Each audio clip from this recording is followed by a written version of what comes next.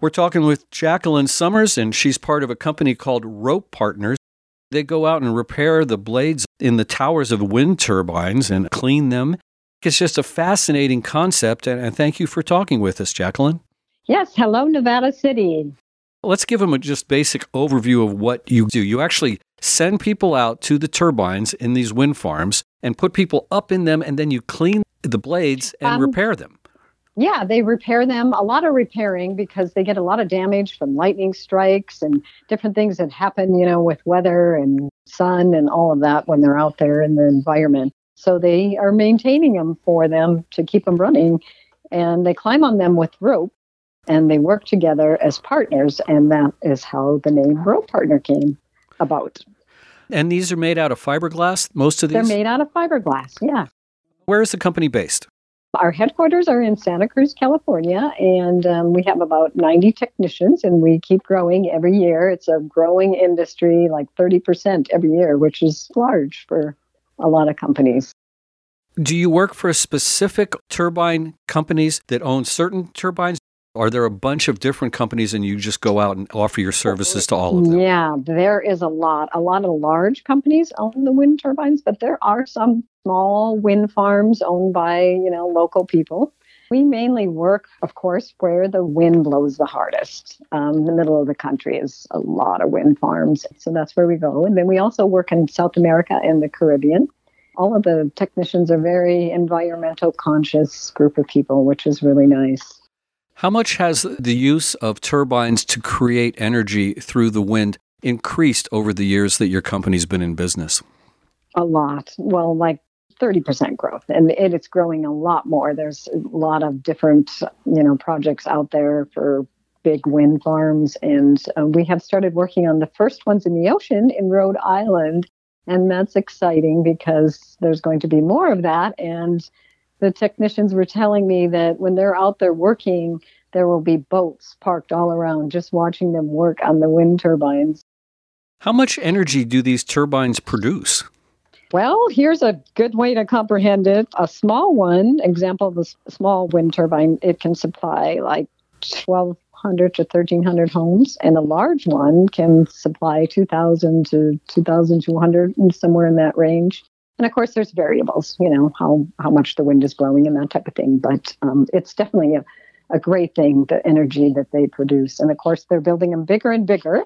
And there's one that they are building in Yorkshire, England, that will be 850 feet tall, and the blades will be 350 feet wide. So that's the size of a soccer field.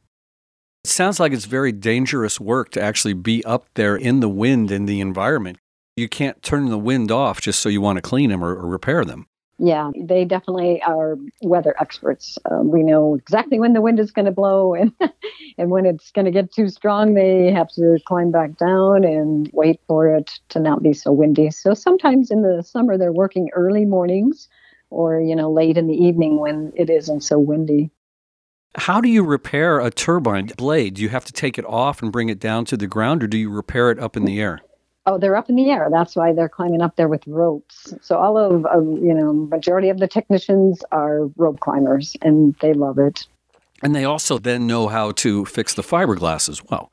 Yes, they also know that. Yep. Mm-hmm. So they bring everything up there, and they've got the little strapped-on type things, and that's how they work. But the views up there are incredible.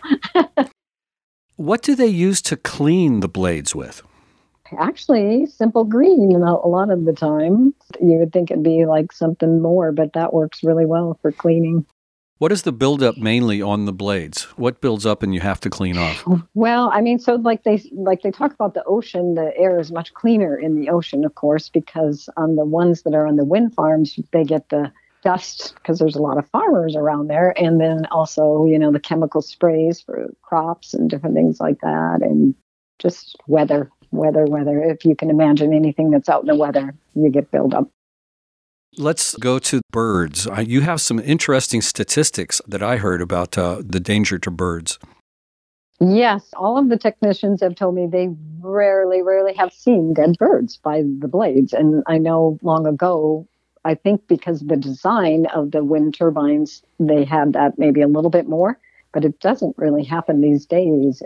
Of course, they've got scientists out there studying it, and they're actually putting on bat deterrents. So I think they'll be doing more and more of that with the wind turbines to prevent the birds from flying into them at all. And I guess if you look at it, they fly into skyscrapers and different things that are in the way as well. But so it's an old myth, was started long ago, and it just kind of hangs around. People have that in their mind, but it actually is not like it was, or it's really not anything that people have to be concerned about because it's just not happening.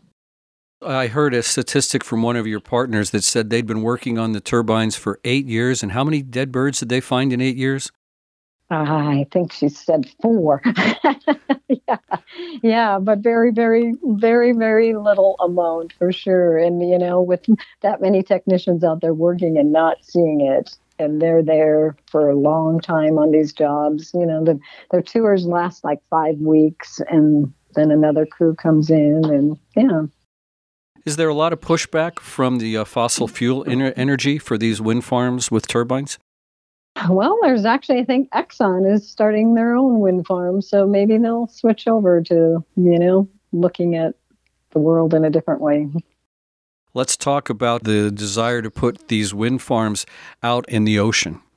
Well, I think, there's more states. Massachusetts, they're talking about some in Lake Erie. So I think it's going to happen more. Over in Europe, they are everywhere. They have them every possible place, and the people are very accepting because they know it's going to help, and they know, it's something they have to go that direction.